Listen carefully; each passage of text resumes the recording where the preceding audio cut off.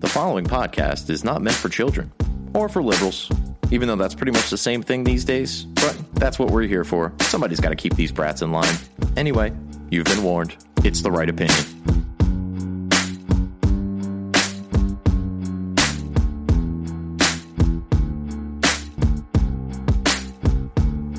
These days, our media's either incompetent or malevolent. They don't believe in heaven, but they acting like they heaven sent. Knowing the truth is way harder than telling it. We gotta work harder, gotta be more intelligent. Sometimes we just gotta grab a mic and start yelling shit. We're living in times when it's hard to stay relevant. Be the elephant in the room, in a room full of elephants. Be the elephant in the room, in a room full of elephants. Boom. Welcome back to The Right Opinion, right here on therightopinion.podbean.com, HameenMediaGroup.podbean.com, and RatSaladReview.com, as well as your podcatcher of choice. Just search The Right Opinion.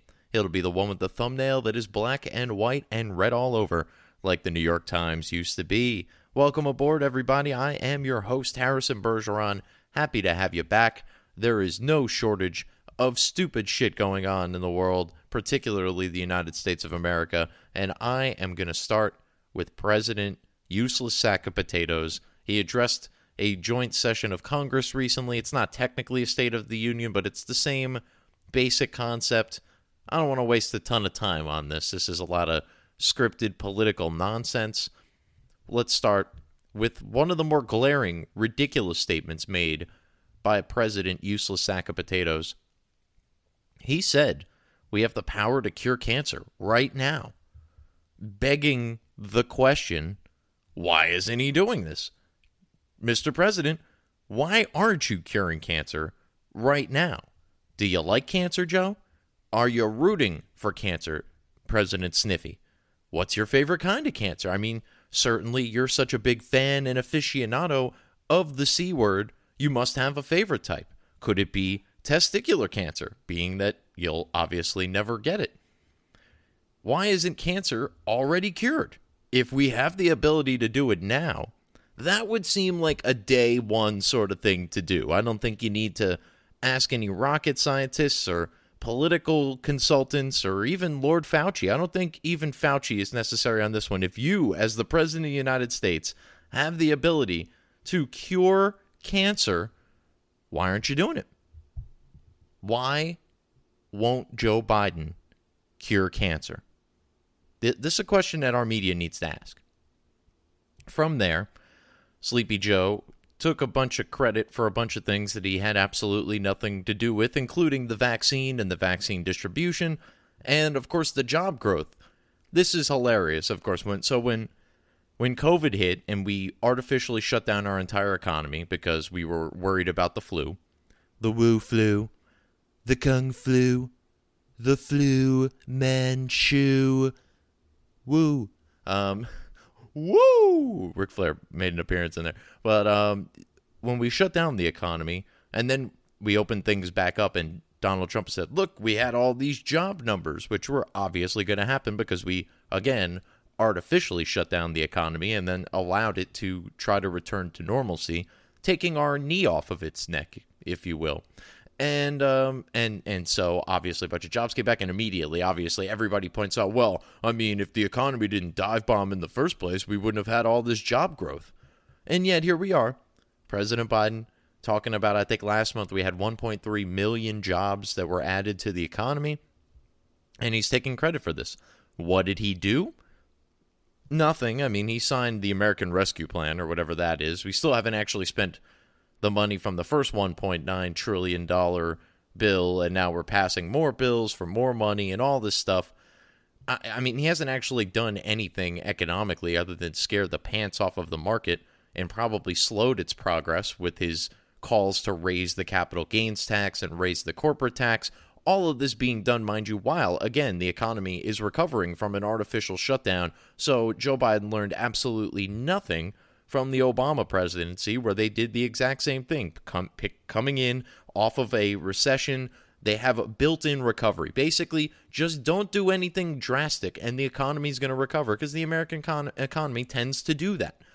And yet, they did everything they could. They passed Obamacare. They started raising taxes. They did all these things, including increased regulation that just put their knee on the neck of the economy.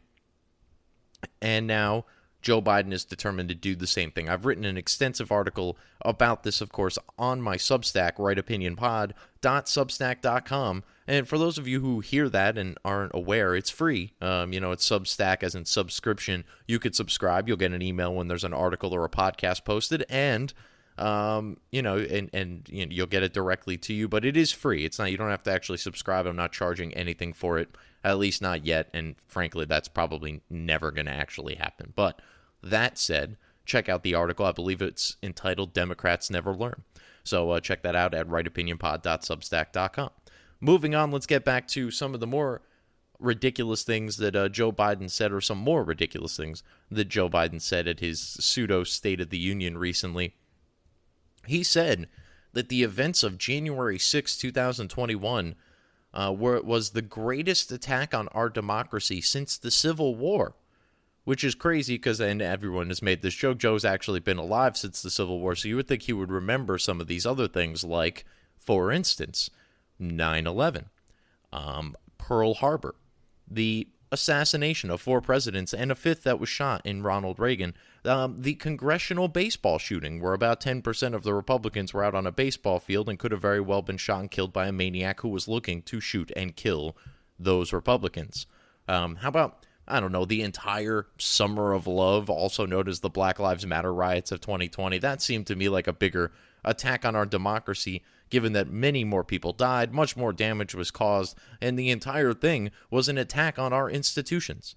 I mean, some of our institutions suck, but they're not systemically racist, certainly not anymore. That was the whole premise, and people are allowed to just burn down major parts of major cities in the name of just complete and utter nonsense.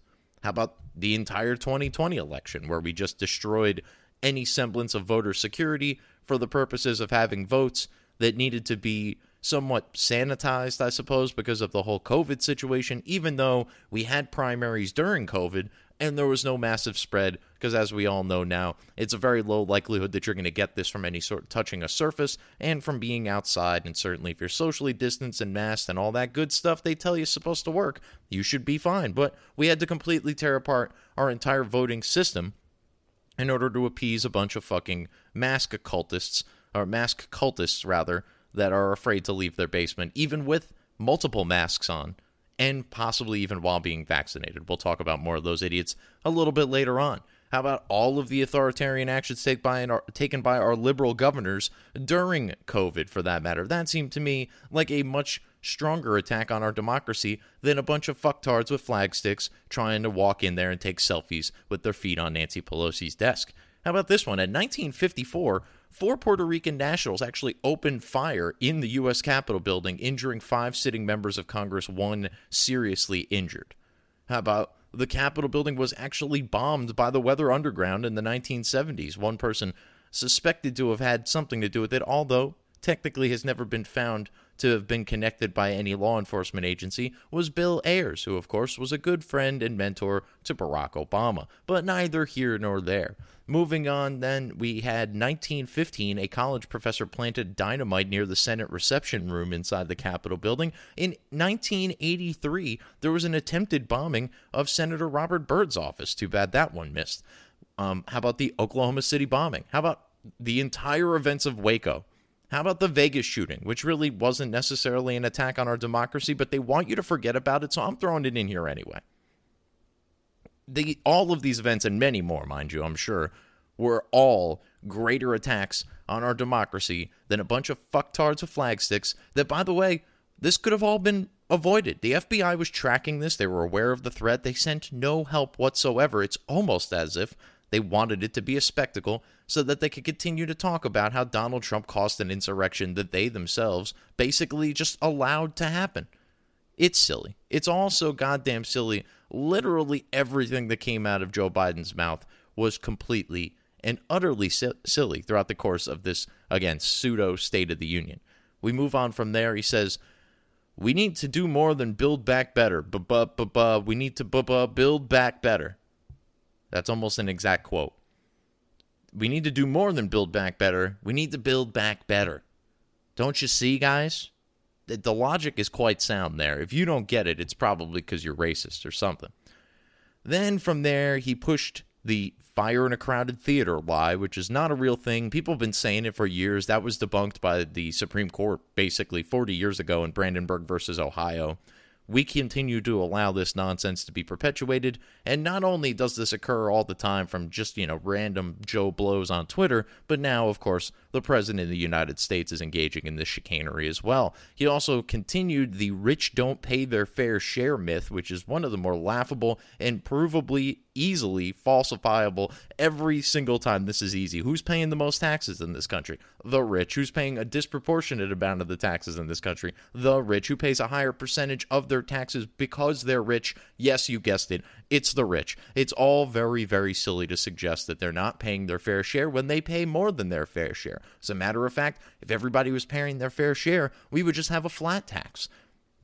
Because 10, 12, 15, 20% of my income means about as much to me as 10, 20, 15% of anybody else's income does to them. Percentages are inherently fair. The fact that we have this nonsensical progressive tax system to begin with is insane, and in and of itself proof that the rich pay more than their fair share.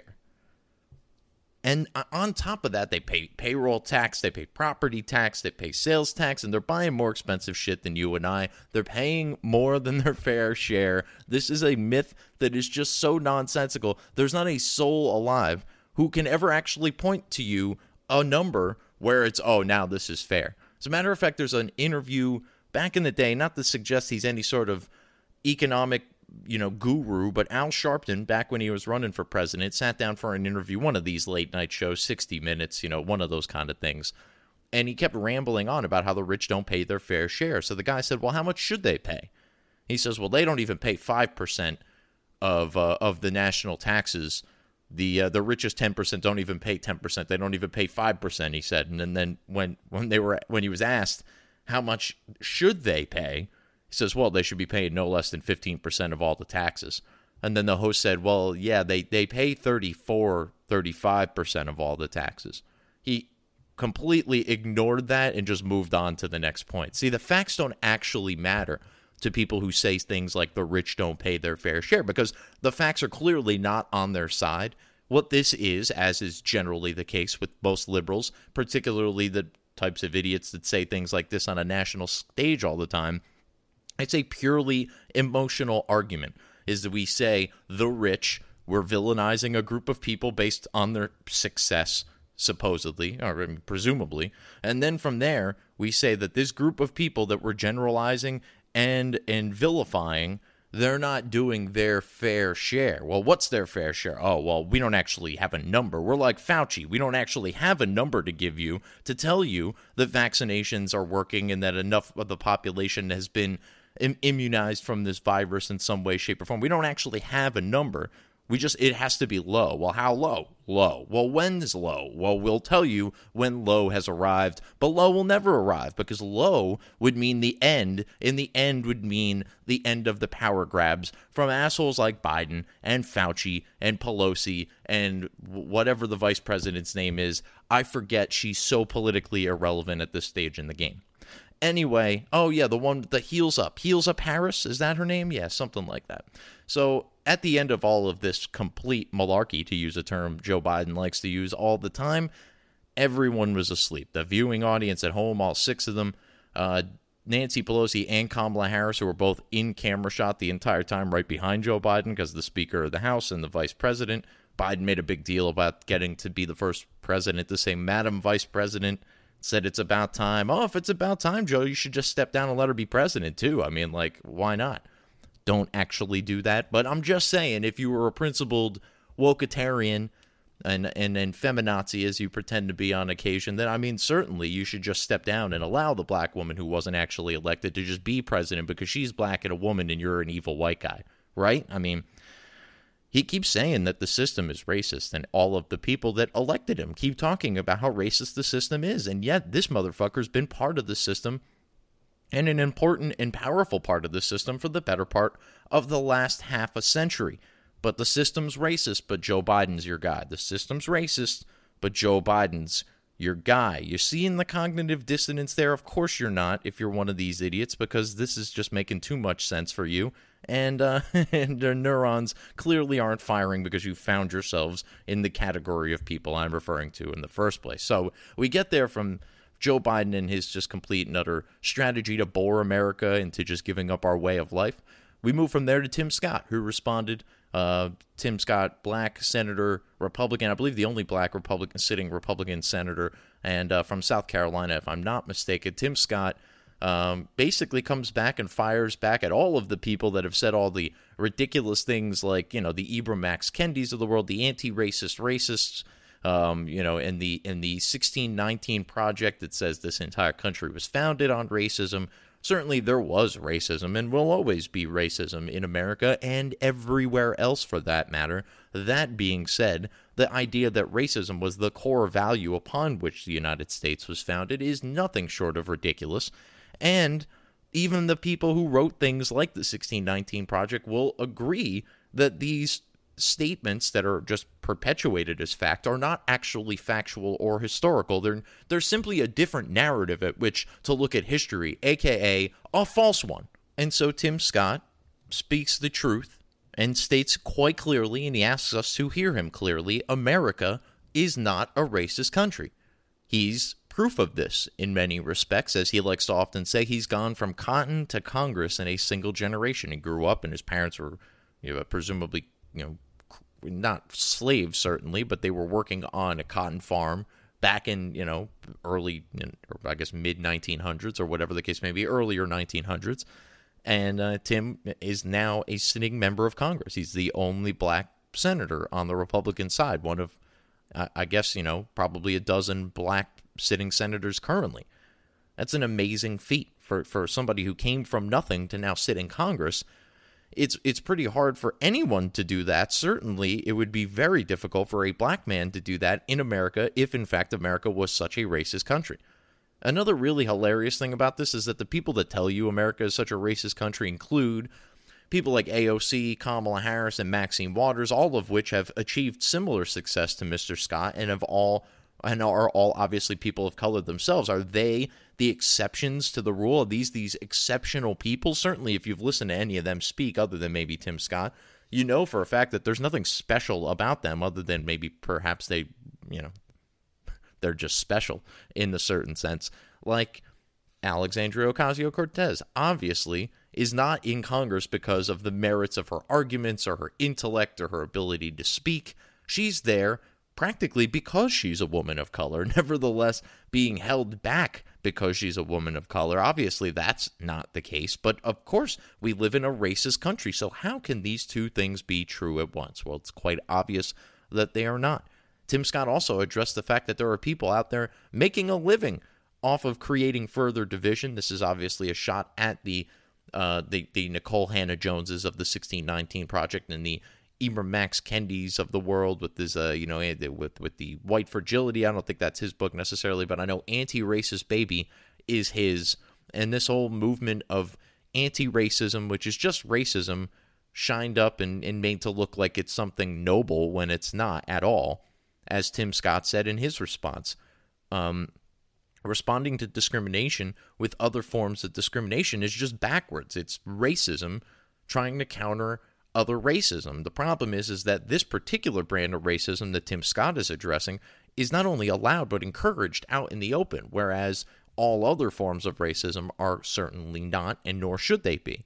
But why is this particular brand of racism special? Well, of course, because the people espousing it have been victims or are victims. Weirdly enough, again, even the people like Nicole Hannah Jones, who is essentially a de facto editor over at the New York Times, the paper of record, the biggest paper, in the world, or one of them certainly.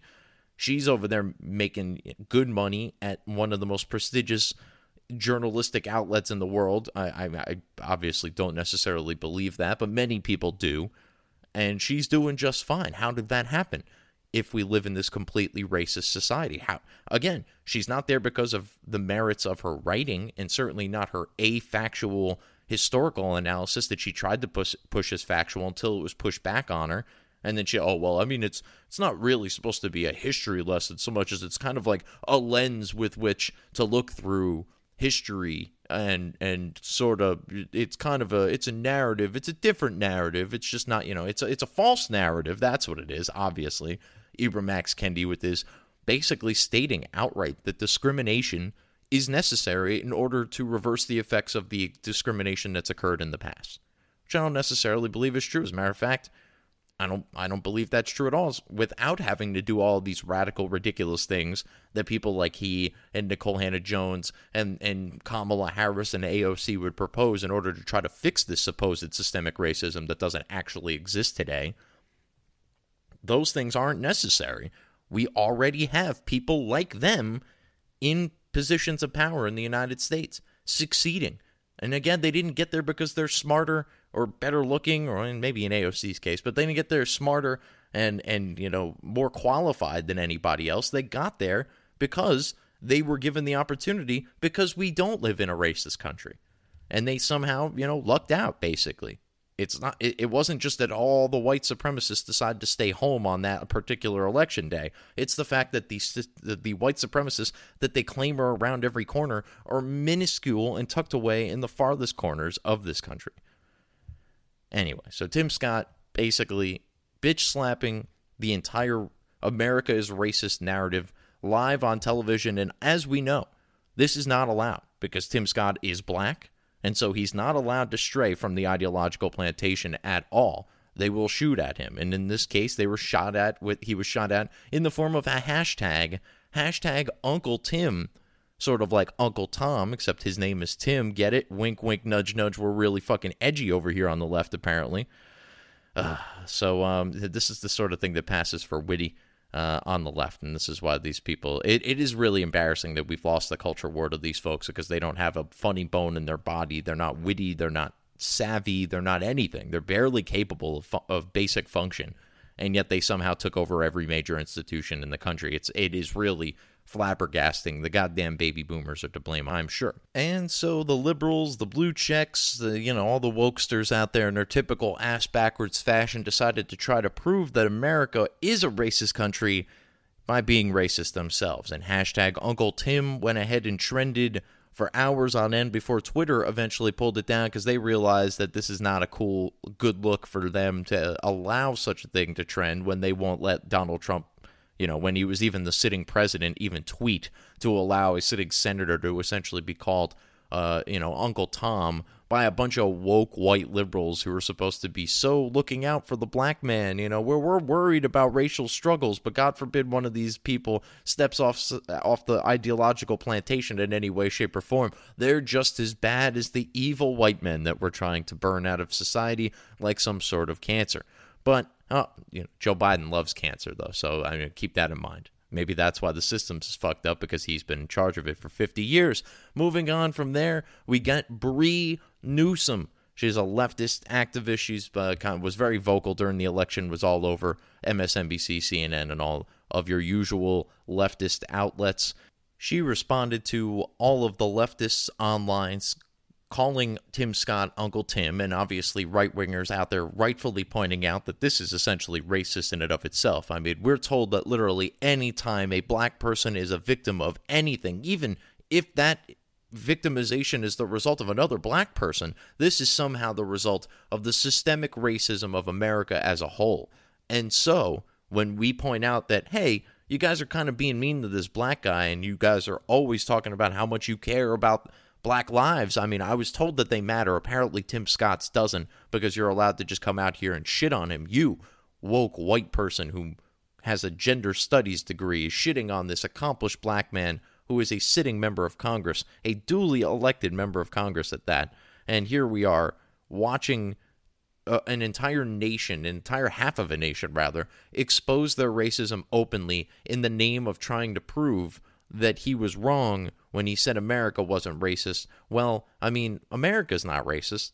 Democrats are. That's pretty obvious at this point. But that brings me to Galaxy Brain Bree Newsom again. I think I kind of teased this a little bit. So she was talking about the controversy, basically, and she says the following, and I quote, "How can calling Tim Scott Uncle Tim be racist when he just told everyone this isn't a racist country? Question mark. Smiley face emoji. American flag emoji, end quote. Well, as I just said, America is not racist, but the Democrats are. And my response to Bree in this particular tweet was, he also says he gets called the N-word by progressives. There will always be racism, but America isn't racist as a whole. Maybe you should go back to giving garbage takes about police shootings, smiley face emoji, American flag emoji, end quote. And yes, like I said, America is not racist. Liberals are.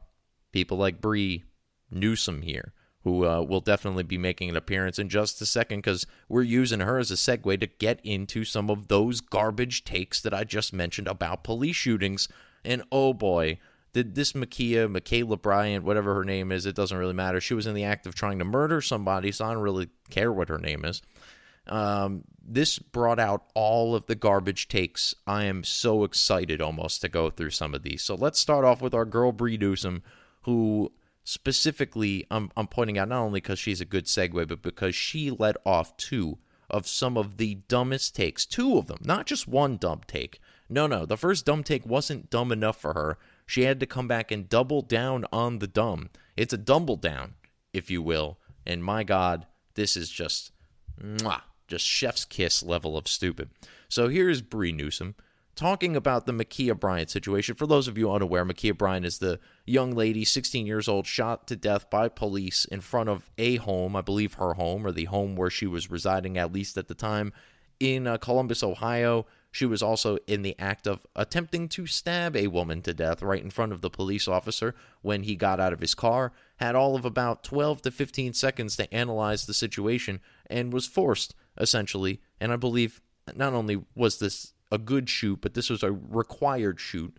Cannot, in good faith as a police officer, stand there and watch another girl stab another girl in the neck, which, make no mistake, is exactly what was happening.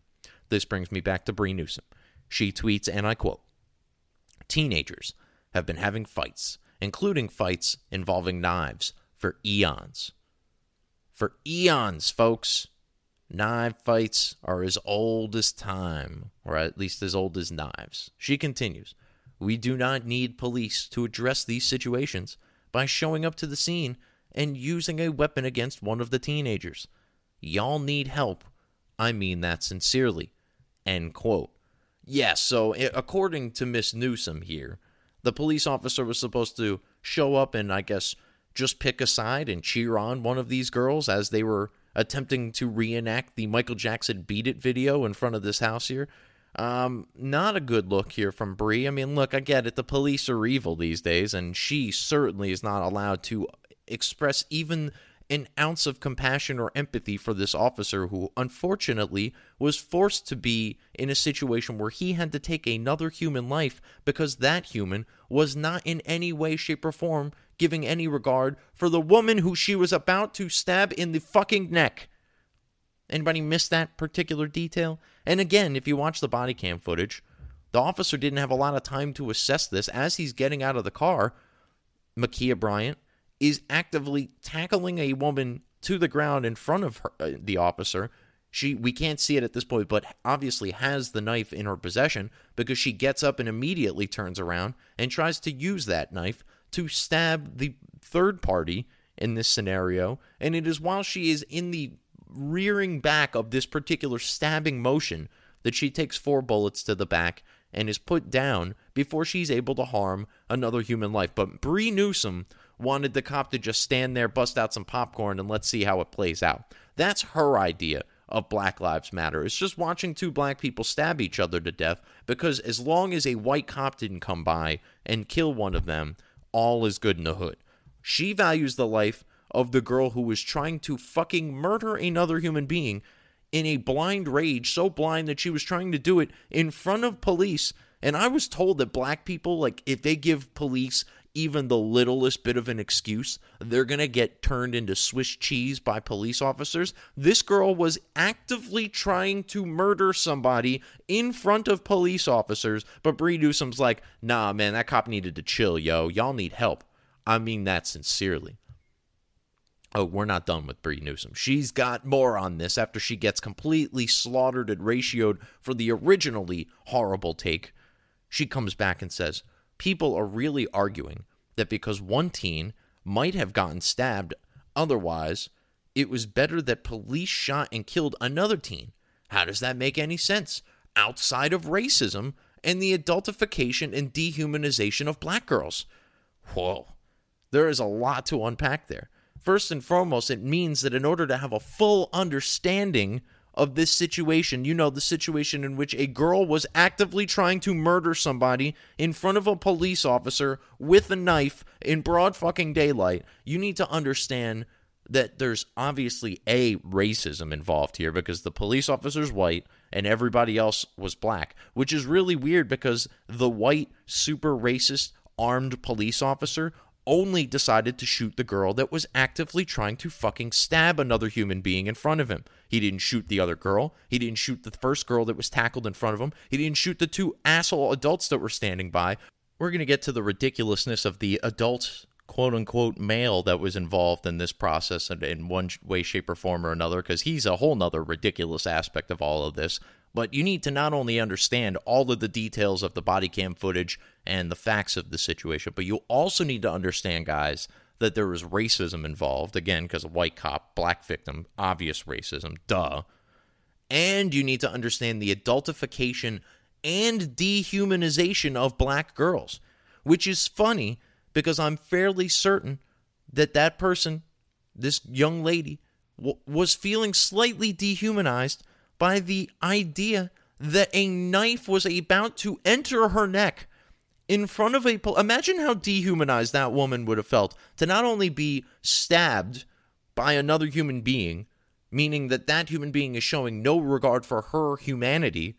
She's not only going to be dehumanized by that, but according to Bree Newsom, the police officer should just stand by and watch this happen, further dehumanizing this girl, who is never going to actually see adulthood and therefore is only going to ever have the ability to have been adultified rather than actually being an adult, because she was going to be dead because Ma'Khia Bryant was going to stab her in the fucking neck unless this police officer did what he did. There was no opportunity to try to tackle her or wrestle the knife away from her or anything along those lines. But Bree Newsom here would rather and I'm not even going to say she's innocent, but she wasn't trying to stab somebody. She would rather the girl get stabbed to death than the police officer shoot the person who's not showing any regard for human life by attempting to fucking stab somebody in broad daylight in front of a police officer. I'm baffled. Like, there are people out there that listen to Bree Newsom for, like, political and social issues. It is hard for me to imagine that there is a group of people out there so dumb that this woman has not only achieved some level of stardom and has a verified Twitter account and all this sort of stuff, but that there's people out there that are willing to pay her for this level of garbage to either say it on air or to say it on their behalf for a campaign. These are two of the worst takes on anything ever. And I point out this Ma'Khia Bryant situation. Ma'Khia Bryant doesn't really matter. Again, she was a fucking attempted murderer and deserved what she got. Same way Ashley Babbitt deserved what she got, even though she wasn't an attempted murderer, presumably. I don't know that she wouldn't have hung Mike Pence if she got her hands on him. But nevertheless, this is dumb as fuckery of the highest order. And before I move on to the next set of quotes here, I do want to address this guy. So if you watch the videotape, the body cam footage, there is a adult male standing in the driveway with what appears to be an adult female. Presumably they're a couple, the owners of this household that they're standing in front of. This is all presumed. I know, in fact, one of them is a male. So, as I described before, the police officer is getting out of his car, and Ma'Khia Bryant, the bitch who was trying to stab people and got shot, she tackles a girl right in front of the police officer, then gets up, turns around, and changes her, gives her attention to the girl that she was about to stab. While that's going on, the male adult walks over and kicks this other girl who was tackled and nearly stabbed by Ma'Khia Bryant. She was nearly the first victim. She may have been stabbed for all I know. She's on the ground, she's getting up, and the adult male walks over and kicks her in the head. Only for seconds later for him to stand there and watch the police officer shoot Ma'Khia Bryant while she's stabbing somebody, and then looks at the officer and says, She's a fucking kid, man. Yes, you're accurate. She is definitely a kid. She's 16. She's not an adult. She is a kid. Why does she have a knife? Why does she have a knife in front of your house? Why are you allowing this sort of behavior? Is she your kid? Why is your kid behaving this way? I heard people like Van Jones and, the usual clowns on CNBC, CNN and MSNBC doing the, what if this was your kid? Or Chris Cuomo doing the, if this was a bunch of white kids and yada, yada, yada. Let me tell you right now, if my daughter ever took a knife out and tried to fucking stab somebody in front of my house, she doesn't have to worry about the police. I will fucking kill her personally. This is insane. The fact that we not only live in a society to where girls think it's okay to do this, right? Like, I'm not saying this is all girls, and it's certainly not all black girls, but we live in a society where the girl was, she went into the house, she grabbed a knife, she stormed out of the house with intent to murder 2 girls in front of said house in broad daylight, and was so blind in her rage didn't bother to stop when a police officer showed up. We live in a society where that girl is the victim somehow in this situation, and everybody else is a racist or an angel that just so happened to be there. And because, they didn't have a badge, they're obviously not in any way, shape, or form complicit in the nonsense and the grotesque fucking behavior that was being perpetrated that day. You got a bunch of people fighting. There's a fucking knife. You got a grown-ass man kicking a girl in the face. You got all of this shit happening, and the problem is the police officer that saved someone's life. That's the problem to you? He's a fucking kid, says the grown-ass adult that apparently doesn't even have control over said kid, to the point that she's obese, she's clearly fucking misguided, she's clearly violent. But don't worry, her mother, who isn't actually raising her because she was in foster care, possibly in the foster care of asshole who kicks women and the young girls in the face. Sorry, don't want to adultify anybody, but then the mother goes on the air and talks about, Makayla was such a good girl, she promoted peace, and she was very motherly. Was she being motherly when she nearly fucking stabbed someone to death in broad daylight? That doesn't appear to be very motherly, unless there was a baby that was being potentially harmed that I missed, that she was protecting, that was hers. None of this is motherly, and most certainly not promoting peace. Back to the hot garbage takes. That brings us to Valerie Jarrett, former senior advisor for Barack Obama. She tweets, a black teenage girl named Ma'Khia Bryant, I guess it's Ma'Khia, was killed because a police officer immediately decided to shoot her multiple times in order to break up a knife fight. Demand accountability, fight for justice. Hashtag Black Lives Matter. Of course. We got justice here. A girl was actively trying to murder somebody, and instead of murdering that person, she herself was killed because she was trying to murder somebody. Why is this hard?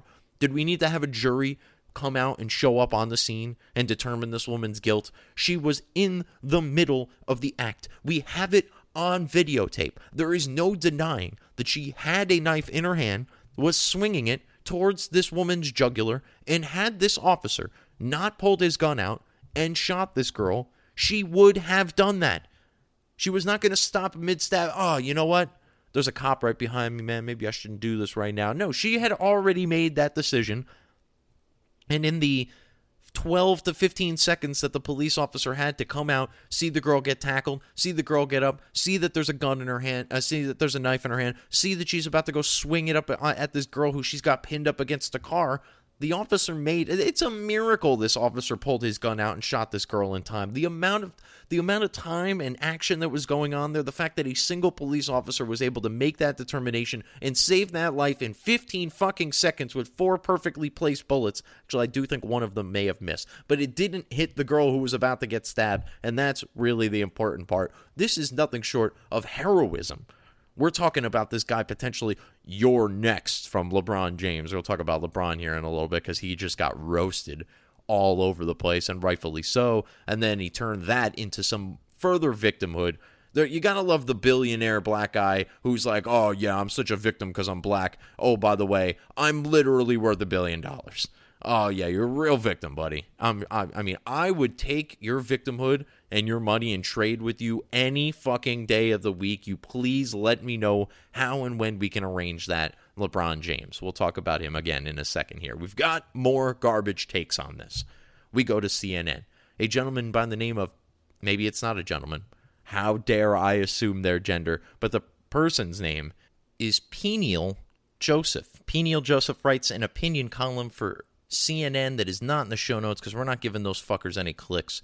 Peniel over at CNN, P-E-N-I-E-L, Peniel, I'm to believe. I'm going with it. It sounds like penis, tee-hee. From there, they write in this article, this is about Ma'Khia Bryant in relation to George Floyd and the Derek Chauvin verdict. And they write the following, and I quote, "But the moment of relief would be fleeting, as news broke that an Ohio officer had fatally shot Ma'Khia Bryant, a black teenager, about 30 minutes before the verdict was delivered in Chauvin's trial. Details of the Ohio shooting are still emerging. According to police officials and body cam footage shared with the public, the teenager was holding a knife and charged 2 other females. But many are openly questioning why this young teenager could not have been subdued with non-lethal force." End quote. So a couple things here. First and foremost, she was just holding the knife. Like what? She was just like holding it. Like was it holstered? Was she just hanging there? Was she trying to balance it on the tip of her finger? Like what exactly was she doing with that knife? She was just holding it, according to Peniel and his opinion over at CNN. Furthermore, he goes on, or whatever Peniel goes on to say, that many people are questioning, who are these many people, I'd like to know, why this teenager could not have been subdued with non-lethal force. So presumably, in this case, Peniel is referring to, I don't know, maybe a taser. So Peniel wanted this officer, instead of eliminating the immediate threat to this other girl's life, to take out a taser, which may not have worked. Doesn't always work on the first try, doesn't work on all people, might not have stopped her from stabbing this girl because the electric shock may have caused her muscles to tense up and further her swipe at the girl's neck with the knife that she apparently was just holding. Peniel's opinion is about as worthless as everything else that comes out of CNN, so I guess it's on brand at a minimum. But who exactly are these people, and what were they watching? Again, from the second that the police officer opens his car door, he's got about 9 seconds, I think it was. I'll give it 15. It's got 15 seconds from when he fired the weapon. Did he fire the weapon willy-nilly because he was just looking for an excuse to shoot people? Or did he shoot the only person that was an imminent, fatal threat to another human being in his presence, and he wasn't able to close the gap, fast enough to run over there and take the knife from them, nor is that what they're trained to do anyway.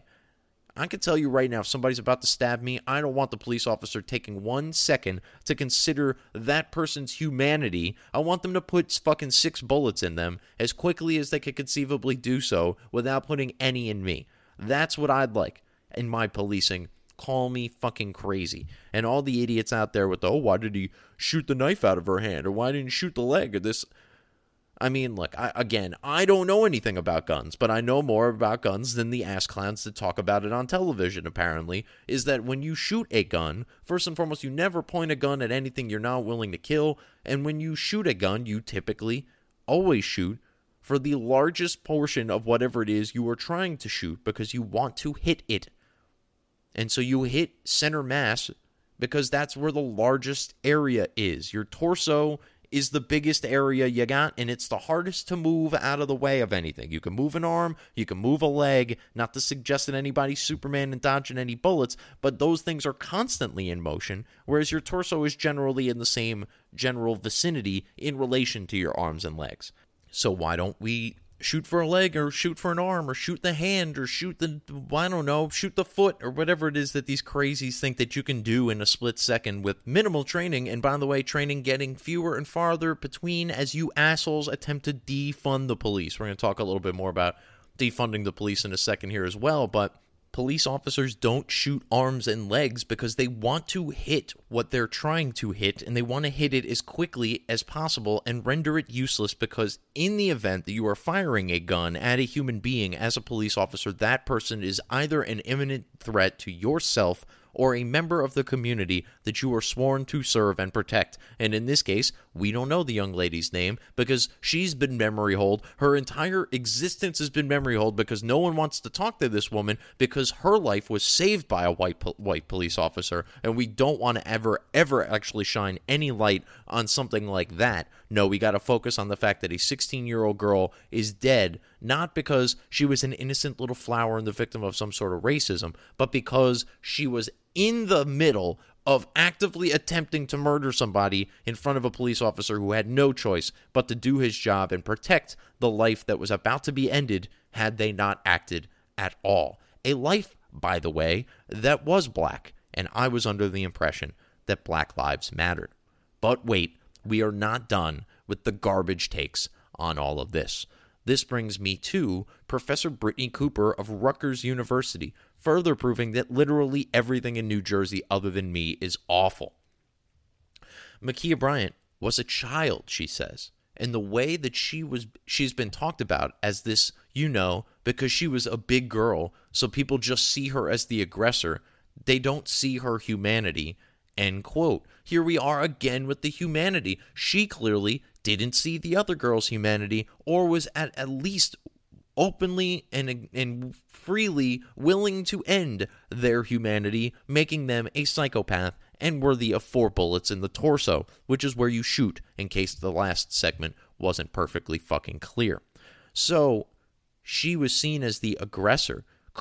Is it because she was a large black teenager who has been adultified and seen as the aggressor because she's a big girl? Yes, we've got adultification, racism, and fat shaming all into one unbelievably garbage take. Or, Professor Cooper, was she seen as the aggressor because she was aggressively attempting to fucking stab somebody? I'm going to go with the latter based on having watched the actual footage. Maybe you should give it a try.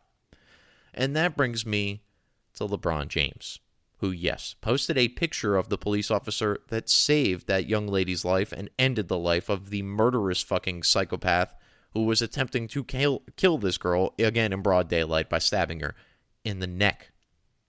So LeBron posts a picture of this police officer with the caption, "You're next," and a little ticking clock, kind of hourglass emoji, if you will. So do you think LeBron meant "you're next" as in you're going to be the next police officer that we're going to ensure sees justice through the judicial system, that even though it just found Derek Chauvin guilty of all 3 charges with which he was charged, we still think it's racist and it's ineffective and the system is broken? You're going to be the next person we're going to try, and we're going to make sure that you see justice the fair and square way. You think he meant that, or you think he meant like you're next as in we're going to fucking shoot you next? Because I'm pretty sure most people took it the latter. And LeBron James has got 50 million followers. So I hope nothing happens to this officer, sincerely. But if it does, LeBron James is going to have a lot to answer to. Sincerely. It's going to be a real problem for LeBron if anything happens to this officer. If his house is vandalized, if his family is in any way, shape, or form harmed or threatened. I'm sure it already is, but if any of it can be tied back to the suggestion from LeBron James that, quote, "you're next," like he's Goldberg out in this bitch all of a sudden. You're next. All right. Next for what? Next to be tried through the system of justice properly and convicted potentially of whatever charges that you think I'm guilty of? Or next as in you're going to be shot and killed next?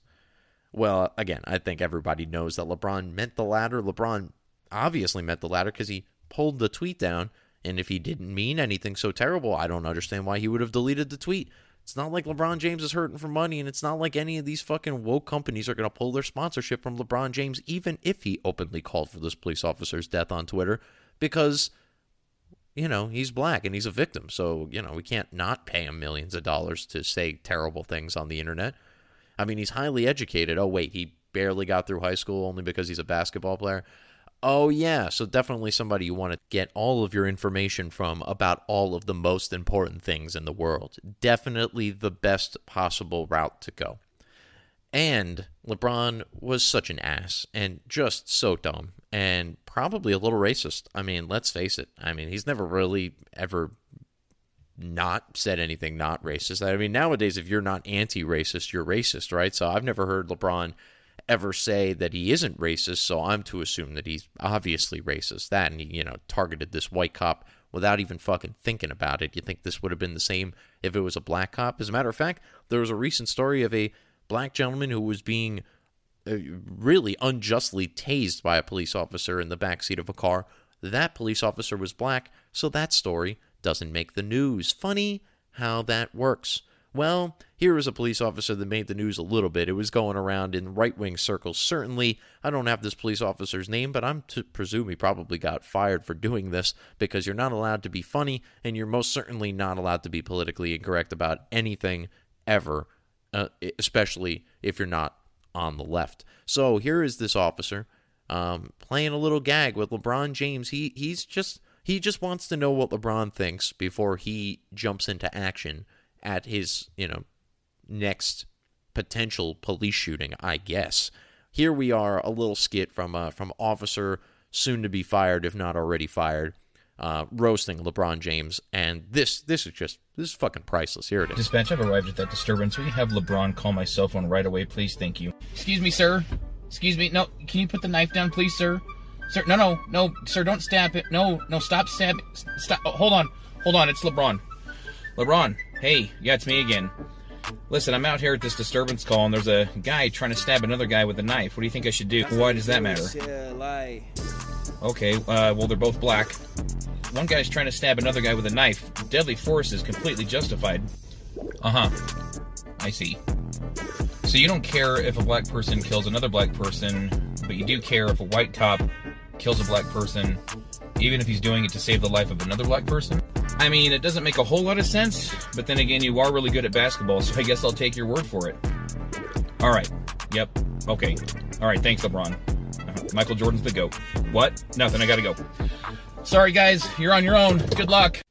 Sadly, that's how a lot of people want these interactions to go down. They wanted, instead of this officer who showed up and saved the day with his firearm, because, guns don't kill people, people kill people, and in this case, a good guy with a gun killed a bad girl with a knife, and it was for the betterment of all involved, including probably the dumbass who was wielding the knife. Yeah, she's probably better off dead, and we're probably all better off with her being dead, because let's face it, she wasn't exactly going to turn out to be Mother Teresa. But that police officer, it's funny, and it's a parody, and it's funny, and it's comedy, and it's, but it's not all that far off. They wanted, instead of this life-saving officer, they wanted a social worker to just show up to the scene. How do you think that would have ended? You think Ma'Khia Bryant would have taken, put two thoughts about stabbing that social worker if she got in between her and the other girl? She would have fucking stabbed that police officer if he did, which is why he shot her instead of trying to run over there like an idiot, putting his own life in danger.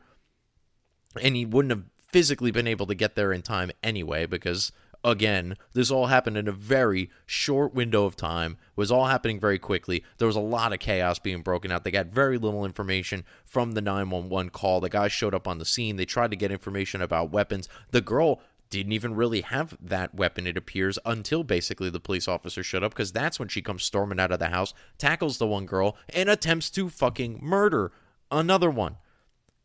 And LeBron and Bree Newsom, presumably, and Valerie Jarrett, and all of the other fucktards that I've talked about on this program so far, certainly Professor Brittany Cooper, who, literally might not know her asshole from her elbow, and that's usually said figuratively. We might be in literal territory with Professor Brittany Cooper of Rutgers University. All of these people wanted a social worker to show up, or they wanted somebody to call and say, hey, should I shoot this girl? I mean, she's already stabbed this other girl 3 or 4 times because I had to pick up my radio and ask you permission to do my job and save a human life. But, I think she's dead now. Should I still shoot her? No, now it's too late. Oh, but she's turning her attention to the other girl, asking second request to stab this girl. Oh, you know what? She just slit her throat. It's all over now. And that's how they want this to go down. Rather than the white police officer shoot the black perpetrator, who is undeniably trying to murder somebody in front of him, rather than that happen, we're supposed to just tell this white officer to chill. You're going to have to just sit back, wait till this plays out, and then you can call a black officer over here to address this, because you just really shouldn't be involved here at all, even if you're trying to save one of our lives. That's how terrible this whole thing has gotten with the police at this point. Like I say all the time, it's really funny. 18-year-old me would beat the shit out of 34-year-old current me for having said all of the wonderful things I've said about police in the last couple of years, because I was a rebellious little shit. I had gotten arrested a couple times. I've dealt with police in some negative contexts. And yeah, I'm white and I'm from the suburbs and I grew up in a relatively wealthy neighborhood. I still had problems because I made stupid decisions. And I wasn't told growing up that the police were actively trying to kill me at every turn. And so you can understand where I might have made some really stupid decisions. Had I been told that the police were actively trying to kill me, if given even the littlest bit of an opportunity or a reason, I probably wouldn't have been certainly trying to stab anybody. I know. I'm preaching to the choir here, and I very much understand that. Let's go on. We got more hot garbage takes about police. Val Demings, representative in Congress. She's a former law enforcement officer herself. She was on the short list for Joe Biden's vice presidency, which, and the only qualifications for being on that list were being black and female, because everything is stupid. So Val Demings was given some speech about law enforcement in Congress and decided to try to take a little bit of a jab at the Republicans here. And this went around Twitter. Oh, Val Demings owned Jim Jordan, bro. Did you see this? She totally shut him down. I mean, in tone, yeah, it sounds like she won this exchange here. But if you listen to what she says, it literally makes no sense whatsoever. Here's Val Demings triggering me with a simply magnificent line of bullshit that I'm going to pick apart in just a second. Val, take it away. It's interesting to see my colleagues on the other side of the aisle support the police when it is politically convenient to do so. Law enforcement officers risk their lives every day. They deserve better, and the American people deserve. I have the floor, Mr. Jordan. Lady has what? Did I strike a nerve? Law enforcement officers deserve better than to be utilized as pawns. And you and your colleagues should be ashamed of yourself. The gentlelady will suspend and the clock will be stopped. Wow. So where do we begin? First and foremost, she just waited for Jim Jordan to say, and she took a shot at Jim Jordan and then waited for him to say something, which she knew he would do, because let's face it, he's Jim Jordan. He does this shit all the time. And then she plays the high and mighty. I have the floor. Oh, did I strike a nerve? Yeah, you probably did strike a nerve. Not in the sense of you struck a nerve like you actually hit on something there. It's that you just completely fabricated complete and utter nonsense. And while the blue checks on Twitter are yelling "Slay Queen," I'm sitting there going, did she just say what I think she said? Let's recap for a second. She said that the Republicans use the police only when it's politically advantageous to them, right? That's what she said. Maybe not in quite as many words, or at least those words, but she said that.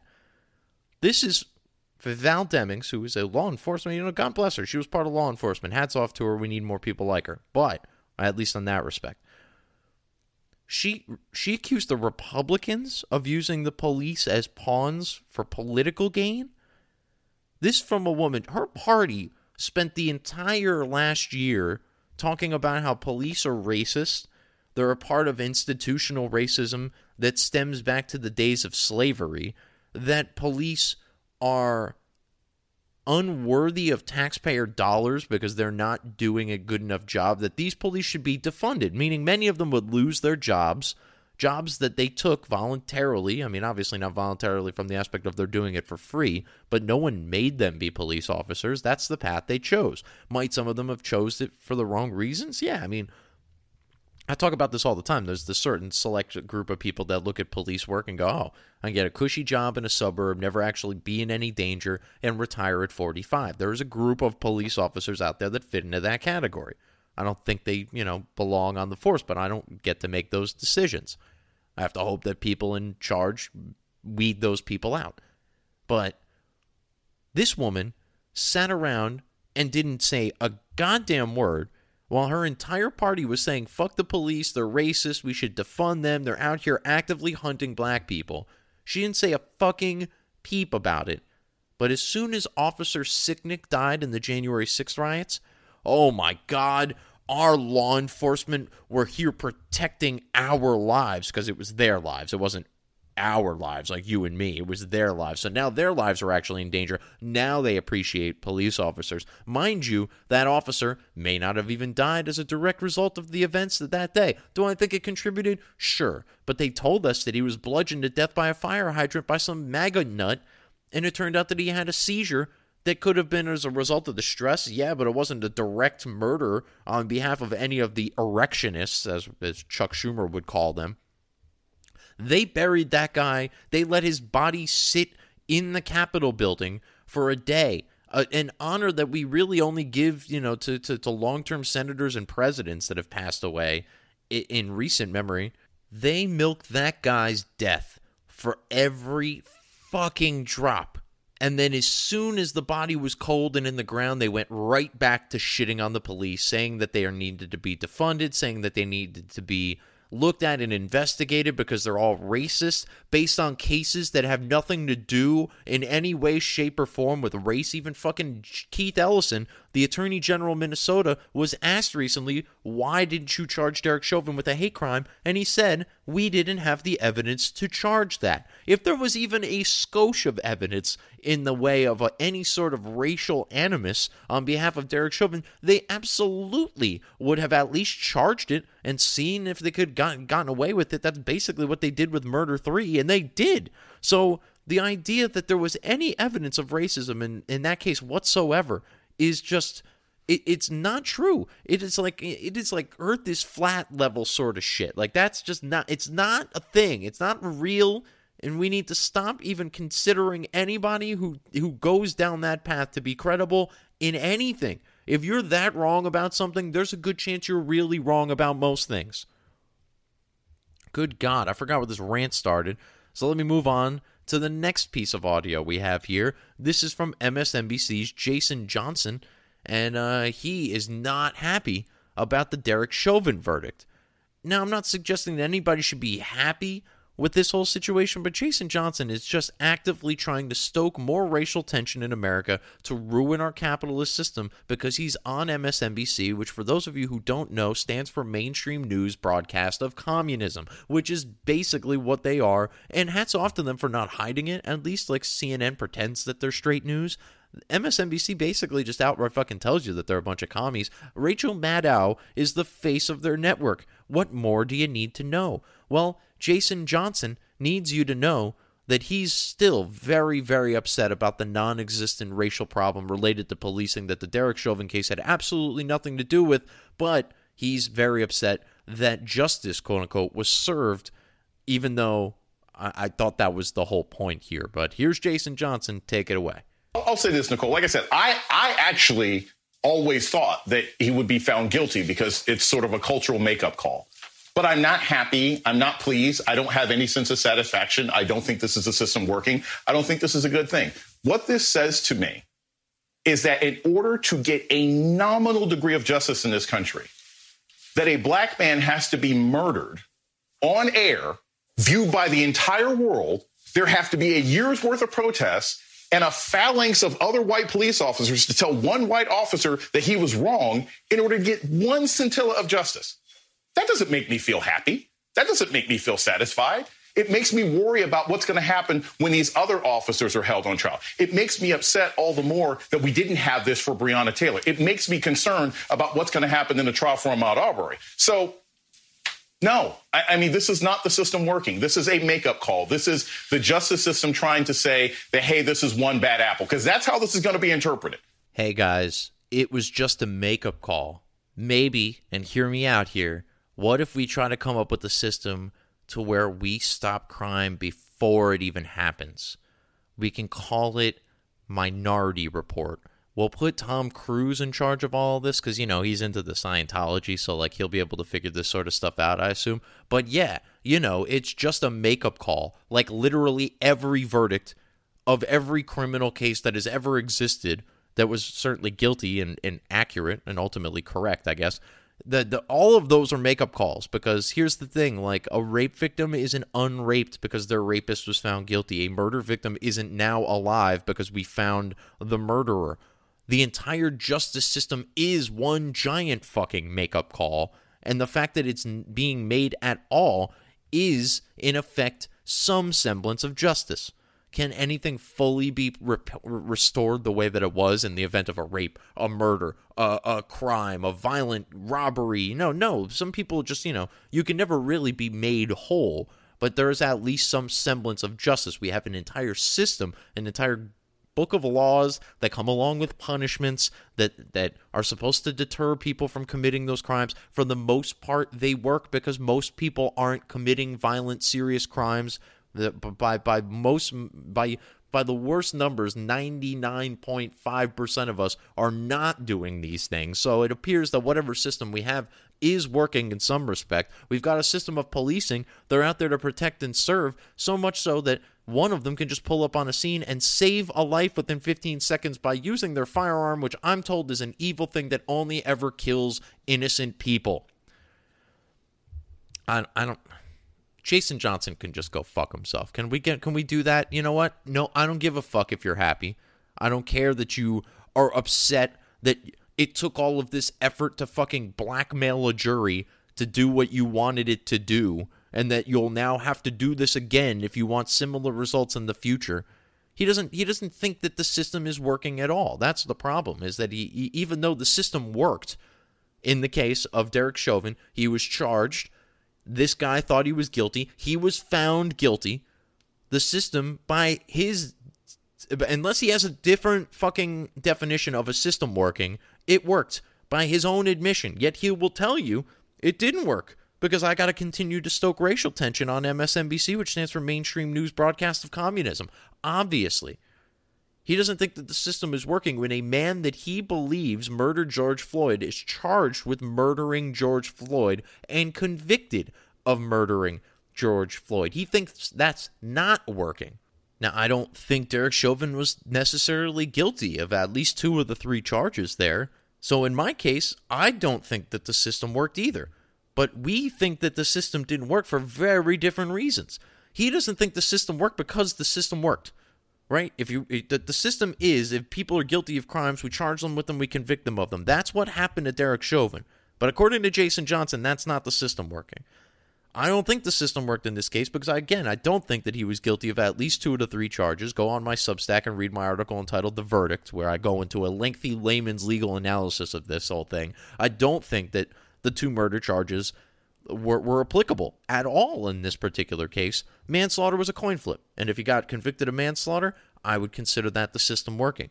But when the system is now that a jury goes into a deliberation room and they're scared to death of giving a particular verdict because they're worried that their town is going to burn, that their families are going to be hunted down, that their identities are going to be exposed, that their lives are going to be in danger, that's not the system working. That is the actual breaking in live time of the system.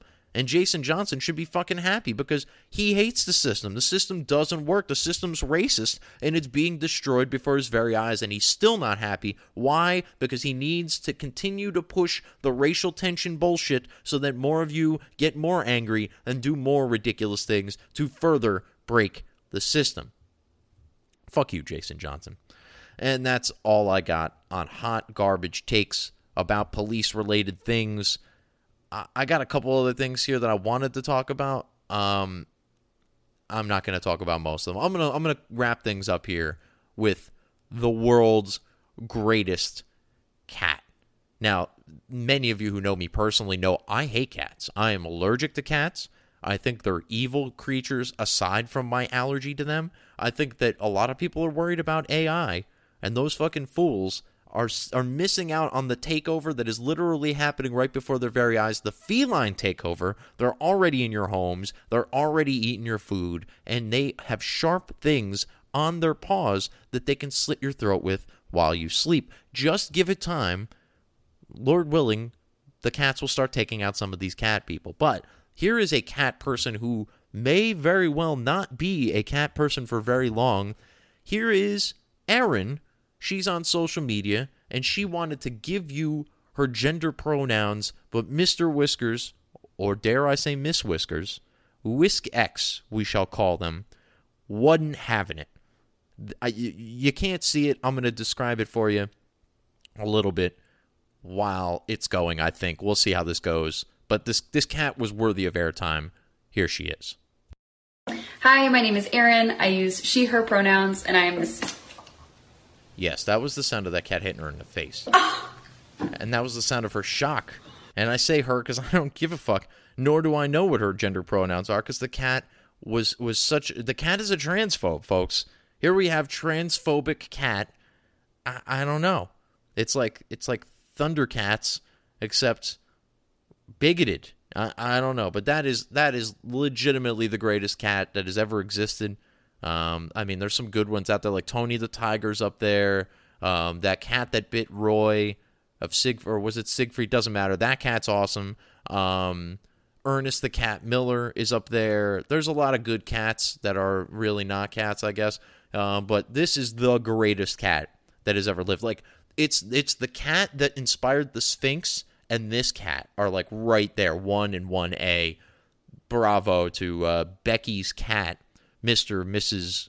Whiskers, Whisk-X, as I have already forgotten. But that's it. I had to give that cat a little bit of airtime. I also had to close on some sort of high note, but that is all she wrote for this week right here on The Right Opinion. Be sure to follow us at therightopinion.podbean.com, HameenMediaGroup.podbean.com, and RatSaladReview.com, or your podcatcher of choice. Just search The Right Opinion. It'll be the one that's black and white and red all over like the New York Times used to be. Check me out on social media, Twitter, Instagram, Parler, at Right Opinion Pod, and most importantly, rightopinionpod.substack.com. That's where you can find all the good stuff, the articles, the podcast, anything else that I can and will eventually do will be available there. That is now essentially the main hub for The Right Opinion. So check it out, subscribe, it's free, you'll get an email when stuff comes out. I don't spam you, you literally will only get them when I put stuff out, and maybe get a double up because I've edited something after the fact, but I don't think you get those necessarily. I think you just get one link you can click. If you don't click for like 24 hours, you'll probably get the best version, because there is a chance that I almost always see something. I have to go back and edit it after the fact once I've published it, no matter how many times I read it beforehand, which is why I've given up on trying to read it so many times before I publish it. That's it. rightopinionpod.substack.com, right at rightopinionpod on Twitter, Parler, Instagram, all that good stuff. And that brings me to the point in the show where I have to remind you that opinions are like assholes. Everybody's got one, but this asshole has the right opinion, and you can only get it right here on The Right Opinion. And I'm Harrison Bergeron. I'll talk to you next time.